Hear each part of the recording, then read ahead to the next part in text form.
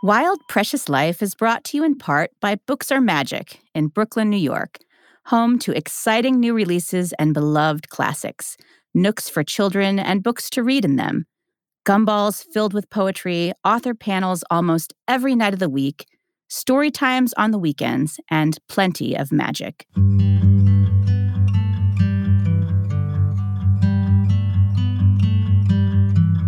I'm Anne-Marie Kelly. Welcome to Wild Precious Life, a podcast about dreaming big and making real connections. In each episode, I talk to prize-winning writers, musicians, and entrepreneurs who teach all of us how to make the most of the time we have. For Christmas last year, my daughter gave me Fred Joseph's book on being a better white person. At first, I was not entirely sure how to receive this information. I mean, was my daughter calling me racist on Christmas? And anyway, wasn't I already a pretty good person? I mean, I make my kids say please. They write thank you notes for their birthday presents. We bring food to mommies when they have new babies. I don't punch people. But then I read the book, and I sat with it for a while. Because if this past year has taught me anything, it's that while I have spent plenty of time trying to be a good person, I have not spent much time thinking about what it means to try to be a better white person. For a lot of us, as Fred and I discussed in this interview, we were taught not to talk about race, as though if we called attention to race, we were part of the problem. But I think what anti-racist books have taught me, especially in this past year, is that if we call attention to race, that can be part of the solution. If we want to correct inequity in our schools, in our workplaces, in our communities, then we need to talk sometimes about uncomfortable topics. So Fred and I do that today. And you guys, talking about race is hard. Listening back to this interview, I think I sound nervous because I know how easy it is to say the wrong thing. But I think that's part of trying to be a better person, and in fact, part of being a better white person, whether I admit it or not. I have this privilege, and it's time for me to think harder about how I use it. So let's get started. Frederick Joseph is an award-winning marketing professional, activist, philanthropist, and author of the New York Times best-selling book, The Black Friend, on being a better white person. Writing from the perspective of a friend, Fred offers candid reflections on his own experiences with racism and shares conversations with prominent artists and activists about theirs. The book is an essential read both for white folks who are committed anti-racists and those new to the cause of social justice. Fred is also the sole creator of the largest GoFundMe campaign in history, the Black Panther Challenge, which raised over $950,000 and allowed children worldwide to see the Black Panther for free.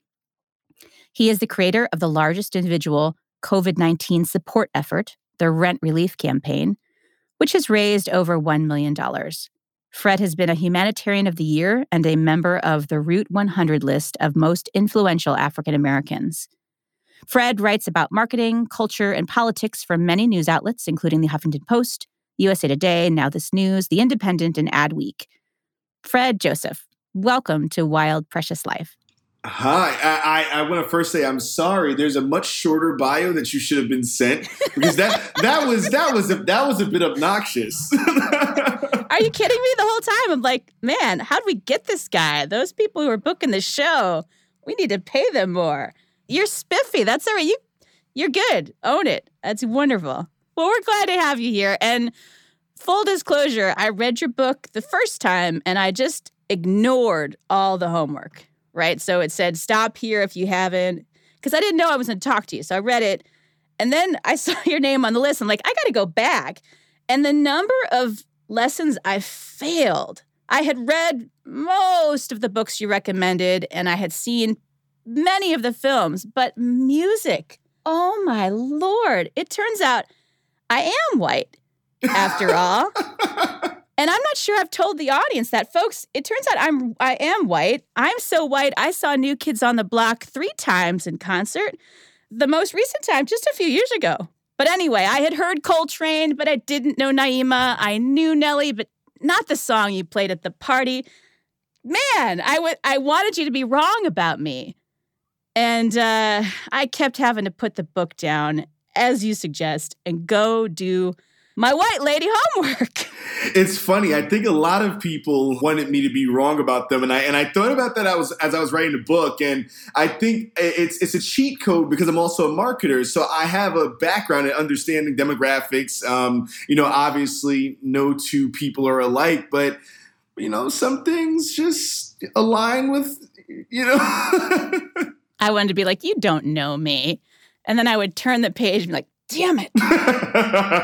It's all good. It was the ruthless self-examination that is honest to God called for here. So I think the first time I even ever heard any of your first names was for the Black Panther campaign. So I would love for you to tell folks who are listening who maybe don't know about that, what that was and why it was so important to you. Yeah, so a few years ago when Black Panther was coming out, it was one night, interestingly enough, I was just babysitting my little brother. He was 5 at the time, rather. And the Black Panther commercial came on as we were watching something, and I just saw how excited he was, right? He's just like, oh my God, I can't wait to see that. And I'm like, yeah, I'll take you to see it. I'm a big comic book nerd, so I couldn't wait either. And then something dawned on me. I was like, not a lot of kids are going to be able to see this. Or rather, there are many kids that won't be able to see it. Many kids did see it, but there were many kids that wouldn't be able to. And I said, I want to give the opportunity to as many kids as possible to see this film because this is something we haven't seen before, right, in our society. An Afrofuturist, Black feminist film in this way. Every kid needs to see this. So, I started out, I developed a strategy for how I could crowdfund to make this campaign much bigger. And ultimately, it became something I didn't expect, quite frankly. You popped up on my radar again for the rent relief campaign.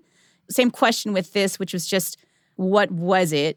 And then I'm interested also in how long it took to get from the idea to the implementation, because I feel like we had not been in the pandemic for that long. Most of us were still trying to figure out how to eat. And you are raising money and helping people out. So I'd love to hear what it was for people at home, but also how you got from idea to implementation so quickly. Yeah, so rent relief came from a conversation with GoFundMe. When the pandemic started, I already knew the impact that it would have on the most marginalized in our community, right? People living in poverty, especially those who are non-white. And I said I wanted to do something. So I raised money for the New York Food Bank. And I think we raised enough for 200,000 meals. And that was the first thing we did. What happened was I was noticing that I was asking them, how long would it take for people to receive these meals? Because people were losing their jobs. People weren't going into the, blah, blah, blah. And they said, well, a lot of people, for them, it's going to probably take a month to receive these meals because we have to do all this work. And it was just a ton of red tape, ton of bureaucracy, ton of processes and procedures. And I'm like, well, people are going hungry. Children are literally going to die.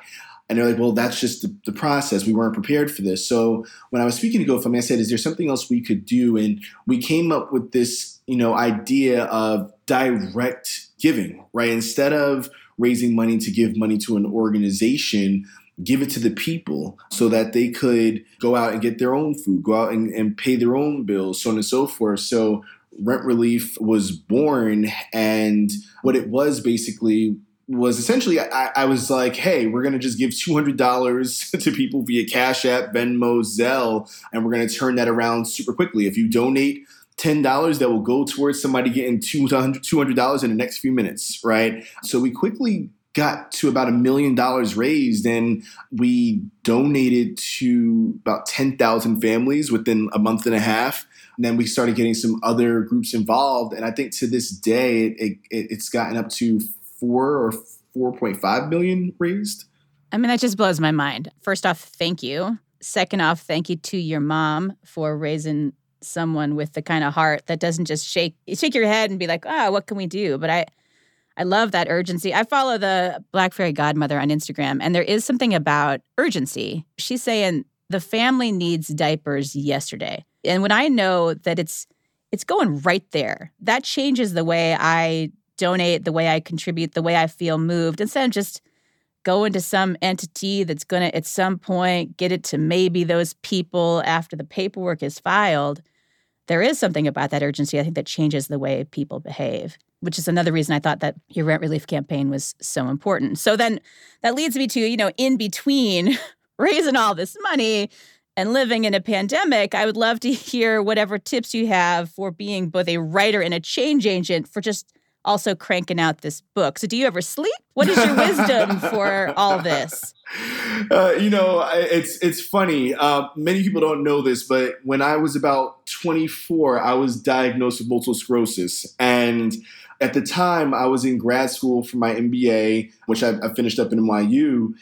That moment in time made me reevaluate every single thing about not myself, but the world around us, right? You start looking at life in this way of how long am I going to be here and what have I done with my time while I've been here? And therefore, I try to optimize every single second, every single moment of the day and fill the gaps of society where I feel like I might be able to, right? Like the Black Panther Challenge was filling the gap of helping provide joy. Rent relief was filling the gap of helping provide funds and meals and rent and things of that nature. My debut book was to help fill the gap of just ignorance, right? I think we do a not so good job, but it is the job that we do of teaching historical context, slavery, Jim Crow, things of that nature. We don't even do enough work in that realm, as I just said. But what we don't really talk about at all is the daily manifestations, the microaggressions, the through line from slavery and Jim Crow to touching Black women's hair, to the rage that leads to an insurrection and things of that nature. No, that's very true. That's very true. Growing up, the way I think I did, and you and I are similar in age, though I'm definitely older, we were taught you don't talk about race. At least in schools, we don't mention it. And if we don't talk about it, maybe the problem will go away. I don't know if that was your experience, but in schools anyway, we tried not to mention it too much because people might get mad. Do you know what I mean? That there was this ignorance that way? Oh, for sure. I think, it's interesting. And I say this in the book. I don't think that I became in tune or astute to some of my own issues that I was dealing with on a regular basis until I got to college, right? I was someone who was trying to survive as opposed to trying to aspire to, if you would. And this is, I think, a misstep right now in a failing conversation with the anti-racist movement. Racist conditioning, white supremacist conditioning doesn't just impact the oppressors, it impacts the oppressed, right? And therefore, many people who belong to oppressed groups, not even just in race and gender and in class, uphold the very things that oppress them. So all that to say, you are 100% correct in terms of how we were taught and how we were brought up. Yeah, and I think that I have kids 16, 11, and 8. So your letter to your little brother, who was roughly around the same age as my son, really hit home with me that we're teaching them different. We're teaching them better. There is a ton of dialogue in this country, and it is necessary, and it is right. And we should be appalled that we are struggling with the kind of issues that we're still struggling with, right? People are turning in their graves to say, how do you not have this done yet? But something I do think we're doing better, and I think that you have contributed to, is we are talking to our kids about these issues. And my kids are not afraid. My child, my 16-year-old, gave this to me for Christmas. And I opened it, and I didn't equate you with you. Do you ever do that? I'm like, oh, that guy. I didn't know it was you. So I'm like, how to be a better white person. My child is calling me a racist for Christmas. Wow. But if a lot of us have learned from, you mentioned anti-racism, from Ibram X. Kendi and others, that becoming anti-racist requires self-awareness and self-criticism and self-examination. Becoming a parent requires those things. I'm a good mom. And I thought, well, let me read this book and figure out why the heck my child gave it to me, because something I'm sending some signals to her. And then when I asked her about it yesterday, when I told her I was talking to you, she's like, oh, no, I just saw it on the list at my school. We've read it together since then.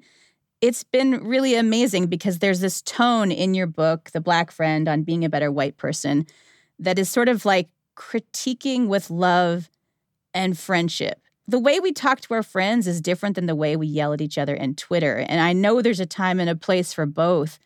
But I think sometimes we yell at each other so much on Twitter that we can't ever talk to each other like friends. And then, at least I know, folks shut down. They're not willing to see where they can change or make a change because they're not willing to see the problem because they're feeling canceled or threatened or like, I don't want to engage in discourse about race because what if I say the wrong thing? And so they're afraid to even engage. I thought that the conversation between you and Jemele Hill in the book, for those who don't know, The Black Friend weaves in, dozens of other voices. These are people Angie Thomas is in there, Jemele Hill is in there. Like, you weave in these other voices, and she says that talking about race is supposed to bring us closer together. And I'm just wondering, have you found that to be true? Do you really believe that talking about race is bringing people together? My answer, honestly, is no. I think that talking about race, so it's funny. I don't know if you're a fan of comic book movies or anything like that, but a lot of people went to go see Marvel's Endgame and Marvel's Infinity War and all those huge movies, and they hadn't seen the other films. And the movies were good still, but there's something missing if you weren't along the ride, right? And I equate this moment to that because I think that there's still a certain fragility within white people, which is, some of the work of Robert DiAngelo, that even now, as people are talking about race, the fragility, instead of looking at it in two ways, like, okay, well, I'm pouring from the cup of non-white people, and I also need to replenish that cup. People are just pouring from it. So I don't know if it's bringing us together as much as white people are learning, but there's another side of the conversation that needs to be had about the people who are teaching, if that makes sense. No, I think that does make sense. I was thinking of your book as kind of a gateway book. That makes it sound like a drug, but I'm going to go with it. We're going to go with it. So I've read Toni Morrison and Malcolm X and Zora Neale Hurston, but my daughter hasn't. I've seen Selma, but my kid hasn't. And I found the two of us meeting here at your book as kind of a gateway. For me, it's a gateway into pop culture conversations she and I have had about hair and songs and the N-word, where I, as an older woman, had not really thought about things the way your book presented. So I saw this as not an endpoint, but a gateway book for us to start a conversation that we weren't having.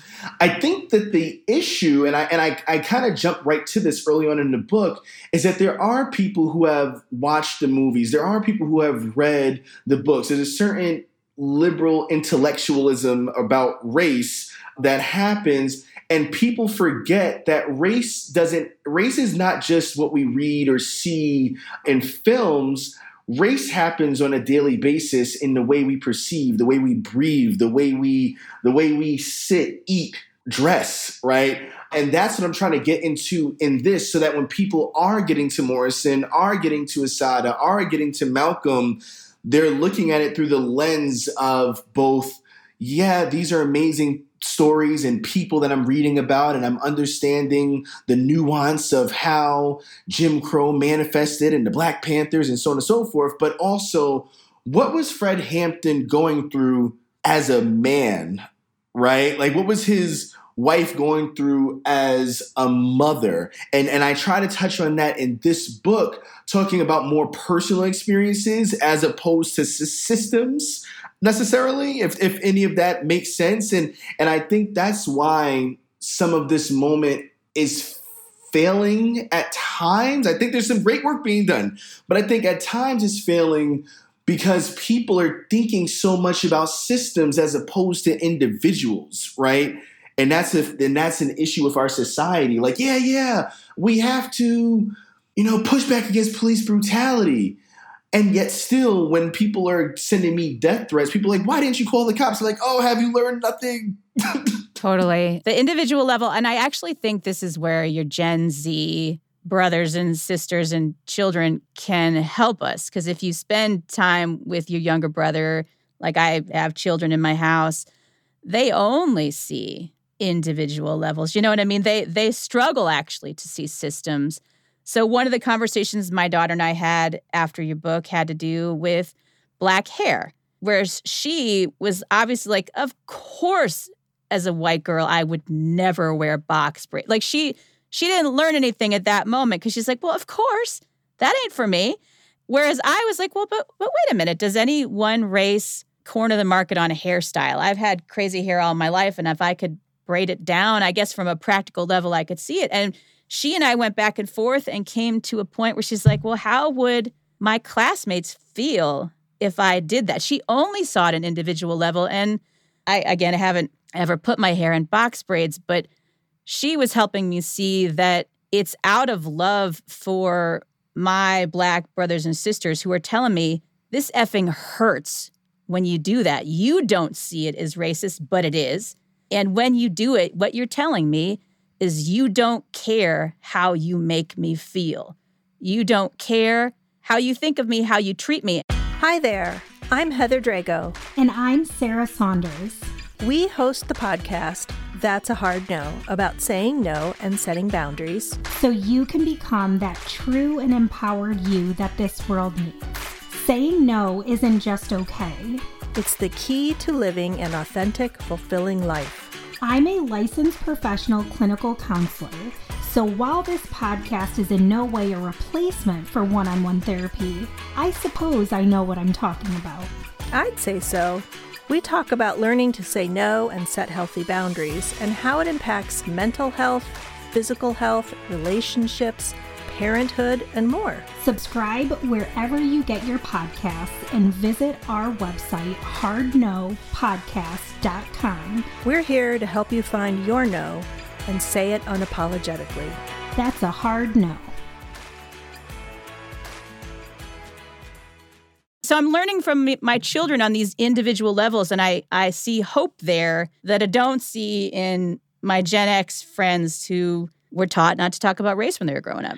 You know, it's funny. Someone asked me the other day if I felt like I dumbed anything down for young people to receive this book in an accessible way. I said, no, if anything, I dumb things down when I'm talking to people who are my age and up, you know, because I think that you hit the nail on the head.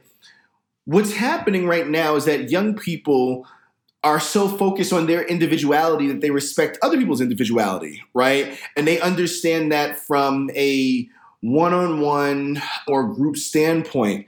It is now up to us to combine that understanding, that personality trait with our conversations historically about the systems. Because even in that example of hair, you know, one of the reasons why Black women have to wear their hair, not have to, but do wear their hair in certain ways, stems from the system of slavery and having to hide grain in their braids while out, you know, and trying to feed their family on the plantation. So there is a system there, and there's a history of said systems of oppression that comes into why that cultural norm, or rather where that cultural norm stems from. You know, for me, as an example, there's a ballroom culture in the LGBTQ plus community, right? But that ballroom culture comes out of, you know, being made to hide underground in their celebrations, hide underground in their parties, in their events because of homophobia, transphobia. And I'm not a part of that community, but if I was to see people who are not a part of that community trying to implement or reinvent the ballroom culture, they're like, well, why can't I? They don't have a monopoly on ballrooms. I'm like, yeah, but on an individual level, you're getting it wrong because you're not respecting them as individuals. But then on a systemic level, you don't even understand where this came from. And the difference between appropriating and appreciating. When you make me a playlist at the end of your book, which I have played religiously because I did my homework the second time. When you do that, as a listener, I am not appropriating that music. I am appreciating that music. I'm old enough to remember the first time I heard the phrase white privilege. I'm going to sound really old here, but I grew up outside of Cleveland, Ohio. We didn't talk about white privilege there. I went to college in the 90s in the South. We didn't talk about white privilege there. Again, pretended race didn't exist. So I was a grown-up girl in my very tail end of 30 when I heard the phrase for the first time in an academic setting. I'd gone back to graduate school, and I assumed they were talking about the kids out there on the lawn, like eating their froyo and wearing their flip-flops. I was a working parent. I had ridden my bike from my parking space off campus because I could not afford to park on campus. So when they said white privilege, I just assumed they were talking about somebody else. I didn't grow up in a family that went to Disney World. Only vacation we took growing up was to a funeral in New Jersey, which turns out that's not a vacation. That was just how my parents got us in the car. I didn't grow up thinking about privilege, and that has been some of the work of my adult life, that it doesn't matter if I got up at 4:15 in the morning to work a job before class to pay my way through college and then worked a job after class, and so didn't do real well in class because of the jobs I was working. My skin comes with it privilege that I did not see. And that I feel like that's another difference between how my children see race and understand it and how, as an adult, I have been late to that game. Do you see that disconnect between our generation and the one that follows us? Or have you ever noticed that? Oh, yeah. But, that's one thing I do find interesting, because I think white privilege, and I think privilege in general, when looking at class, gender, so on and so forth, is still a sticking point that isn't sticking the way it needs to for people, even the generations coming up. Because to assess privilege, you have to hold yourself accountable. And I don't think that as a culture in our complete society, we teach accountability at a young enough age. I think that we are a society built upon the American dream, that anybody who works hard enough and does what they need to do can attain great things. But the American dream, in all of its glory, is a lie. It is something that should have an ellipses. It's like ... if you are blank, blank, blank, blank, blank, blank, blank, blank, blank, right? And that issue is still something that I'm seeing people having to work on a great deal, even in terms. When I talk to classes at times, when I'm doing these kind of conversations at schools about the books and other things, young white men especially just aren't necessarily getting it. They're like, well, my dad was an iron worker and my mom was a teacher, and I don't see that I have any privilege over you. You're the one speaking to our class, and I don't think I have any privilege over this young girl in my class because she has a month, International or Women's History Month, and I don't have a month, blah, blah. And my response is always, well, you have everything. All the other months. And right. You get all the months and all the days and all the years and all the calendars. You have all the things. It makes me think about your story towards the end of the book about the shoplifting story. And I'm not trying to call you out. I have also shoplifted, right? I shoplifted as an adult. Let's just get that out there. I've never told anyone. It feels right. It feels right. Let's just go ahead. Folks, if you're listening, about 15 years ago, I was at one of those self-checkouts. Those stupid, you think I could do it faster? And you try to do the thing and you get to produce. You're like, damn it, I don't know the code. And anyway, back when they were early, the thing didn't go off and lock and just alert the world to your presence. It would just not read. And I was trying to buy lemons for something I probably didn't cook. And I could not get the thing to go through. I have a baby with me. And I just put them in my cart, and I decided to take them to make up for the things I had left at the store and paid for. The pop cans that you lift underneath, and how many times have I left those things at the store? They owed me.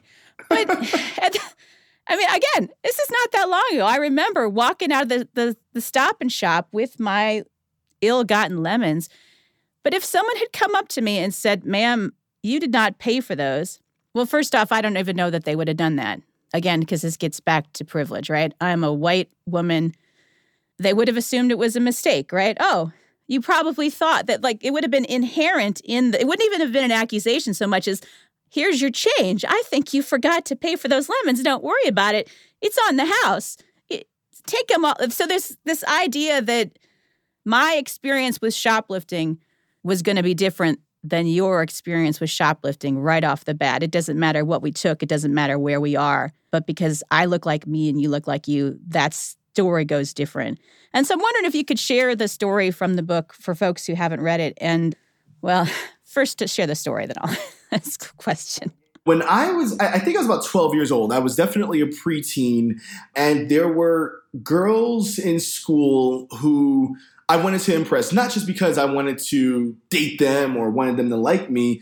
I honestly was getting completely ravaged by bullying, and me bringing things to these girls helped alleviate some of that as they started treating me better, right? So I decided to start taking things from the mall to give them, so essentially they would stop bullying me. That's what it all boils down to. And one of the times that I went to the mall, I was actually, before I was actually I was caught by my grandmother who told me to stop. God rest her soul, and I wish I had listened to her, but I didn't. So I attempted to steal another time. And as I did, I was caught by security guards. And these two security guards, these two white men, they didn't just stop me, right? It wasn't one of those things. And I've been to the mall and watched white young people making mistakes, maybe not just stealing, but running around, jumping in fountains, all sorts of things. And they didn't just stop me. They didn't just ask me no longer to do it. They accosted me, right? And I was a small kid at the time.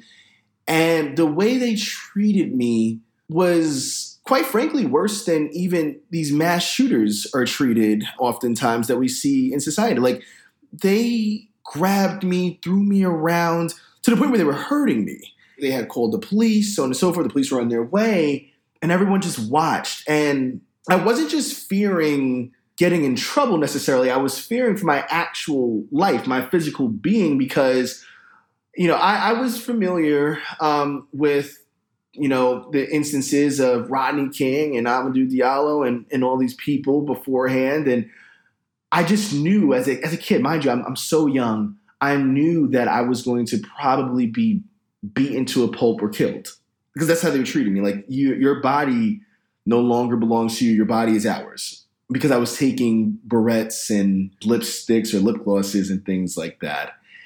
And one person in the store, just one, intervened. This white guy, probably around the same age I am now, maybe a little younger, maybe in his early 30s, late 20s. And he intervened because, he saw just how unfair it was. And he used his privilege as, being a white man in society to step in. And the way in which they acquiesced to his power of being just a white citizen was still amazing to me this day, because it didn't just force them to stop, but it released me from the moment, right? He gave his privilege was able to give me a second chance. And that's not to praise him as some white savior, but more so to speak to the type of power that whiteness holds in our society, right? And I use the distinction and the difference, created by Mickey Kendall, who wrote Hood Feminism.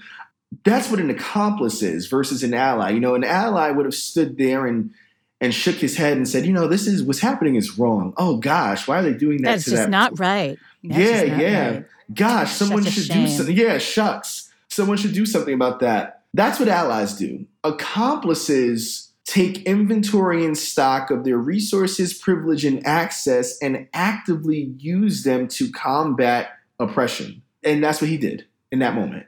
But I love that you defined this in the book, because I have heard white folks bristle when they hear the word accomplices, because it smacks of crime. It sounds like you're asking me to break the law? Oh, my goodness. But in your definition in the book, you talk about an accomplice, and again, you do give Mickey Kendall credit. I think you're incredibly generous to a fault in this book sometimes, not taking credit for ideas that are also yours. But you talk about the definition, right? A person who knowingly, voluntarily, or intentionally gives assistance to another. Yes, the definition is from the commission of a crime, but it's that voluntarily and knowingly saying not just that that's wrong, but I'm going to insert myself into the wrongness right now because I inhabit this body, because we can fix that another time. But right now we're going to slide in and say no. It doesn't mean that you're Thelma and Louise and you got a bag of money and you're accomplice breaking the law, although sometimes you might be breaking a law. But it does mean that I felt asked as a white person reading your book to stand in solidarity with my Black brothers and sisters, my Southeast Asian brothers and sisters, my Latinx brothers and sisters. I am being asked to cash in some of my privilege to not stand there and say, oh, my goodness, what did you look at that? But to say, knock it off, stop. And you, not to be a savior, but to not be a jackass, right? To not be the kind of person who James Baldwin talks about. What does it mean? It means to be angry all the time. We should be angry. As a white person, to look at the world that we live in, I should be angry too. And that shouldn't just stop there and then I go have an Orange Julius and a pretzel at the mall. Should be angry. And I just thought it was great that you shared that story. Nobody wants to share the shoplifting story, but I thought that it was important for readers to know that it isn't enough to read the book. Talk to my kids. That's where you start. I know you know this, but I think sometimes it's worth saying out loud. It is 100% not your job to explain any of this to any of us. It just isn't. So, I mean, first off, thank you for bothering. Thank you for taking your time, especially when it feels like it isn't working. And I'm sure it feels like that sometimes. Thank you for taking the time to do that, because I don't think everyone does. I deeply appreciate that. Here at Wild Precious Life, I always do icebreakers at the end. I always found them terrifying at the beginning. I don't know you. How are you going to tell me? But at the end, I find like people answer them way more honestly. So I have just like a few short questions at the end for you. So just like little things. So short answers. Like who was one of your best teachers? Oh, my best teacher was actually Mr. Steven Zowell. He was my drama teacher in elementary school. And he was the person, an older or middle-aged white Jewish man who introduced me to a world of speaking from your diaphragm and Annie Get Your Gun and West Side Story and things of that nature. And so I'm writing about the power of imagination and how imagination is not always something that men get, right? We take from the imaginations of men and tell them oftentimes, like with women, but it's done in a very insidious way that oppresses women when we do it to men. Isn't that the truth? My father sang in a choir as a retiree for the first time in his life because when he was in high school, you played football, you played basketball, and you ran track. That's just what you did. Mm-hmm. But then my brothers went to a high school where they had it before. It was like 7 to 7:30. They had a men's chorus, hundreds of guys. And they would sing all the like every girl in the whole school would go to their concerts and just like lose their minds because these guys are singing and dancing. That leads me to my other one. What's another song? What's a song? I know all these songs. What's a go-to song for you? A go-to song. You know what's one of my favorite songs of all time? This Is It by Kenny Loggins. What? That's not in the book either. It's not. This Is It, Kenny Loggins is one of the, like everybody has, or everybody should have their song that's like, I have my coffee, I'm getting up, I'm leaving the house. Like, I'm going to do something good today. I'm going to accomplish a lot. Right? That's my song. It's like, it's so soulful. And Kenny Loggins he's a soulful white dude, you know? He's also did the soundtrack to like every movie between like 1982 and every time I see a sound, like that was Footloose is him, Top Gun is him. It's funny. What's a movie you love or a documentary? My favorite movie of all time from like a cinematic. This is just untouchable space is Malcolm X, but that is 1A. 1B is The Curious Case of Benjamin Button. Okay, what's a go-to book? When someone says, "Oh, get this book off your shelf, it's great." What's one that you recommend? There's so many. You know, my go-to book right now, and my go-to book probably will remain The Fire Next Time, probably James Baldwin. But you know what? But for a long time, so I love a good family drama. Like, you know, like I'm a big This Is Us fan because of that. And for a long time, when I was younger, it was Freedom by Jonathan Franzen. And the reason why it's no longer Freedom by Jonathan Franzen, when I learned who he was and kind of read his book with new eyes, or all his books, I realized just how problematic and how like patriarchal that they were. And I was like, Isn't it frustrating? I mean, it's good to grow, but I think we should have a word for It's like the opposite of a bucket list. It's the stuff you've had to put in the bucket. It should be an attic list, right? The things you put in the attic, right? I like it. I like it. They're in the attic. So that'll be, who's in your attic? Who Right. the people who are up there who they need to stay up there, but you can truck them out from time to time. Yeah, just every so often, just, make sure that there's still collecting dust up there, whatever. You might dust it off and like, remember when? Which are you, dogs or cats? Dogs. Coffee or tea? Coffee. Mountains or beach? Mountains. Cake or pie? Pie. Early bird or night owl? Early bird. Are you a risk taker or are you the person who always knows where the Band-Aids are? Risk taker. And what's your favorite ice cream? Mint cookie by Ben & Jerry's. If they're listening, I will happily be an ambassador.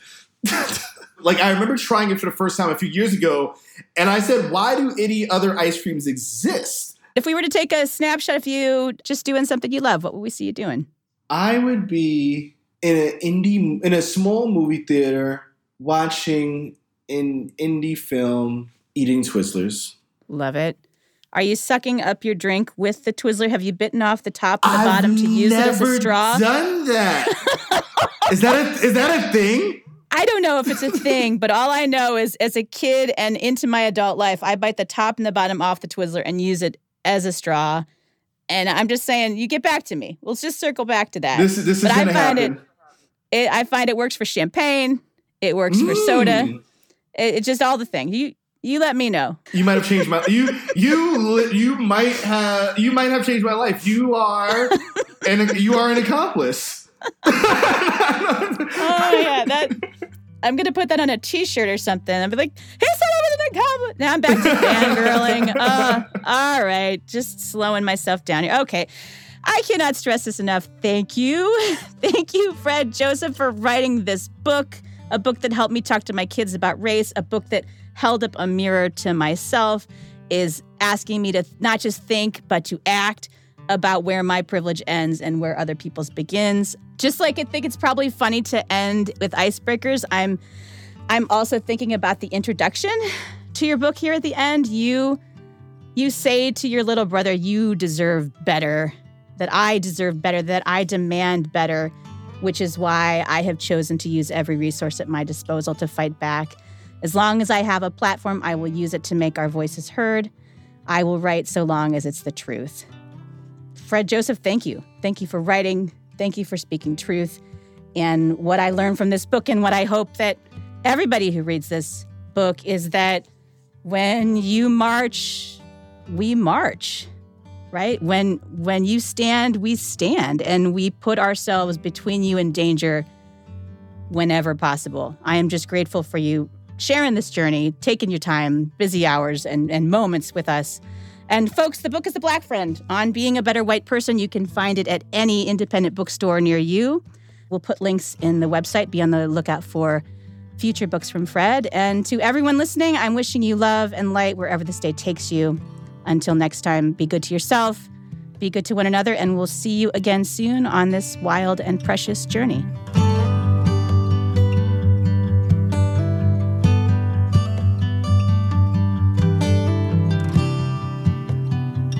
Wild Precious Life is a production of Evergreen Podcasts. Special thanks to executive producers Gerardo Orlando and Michael D'Aloia, producer Sarah Wilgrube, and audio engineer Eric Koltnow. Be sure to subscribe and follow us on Apple Podcasts or wherever you get your podcasts.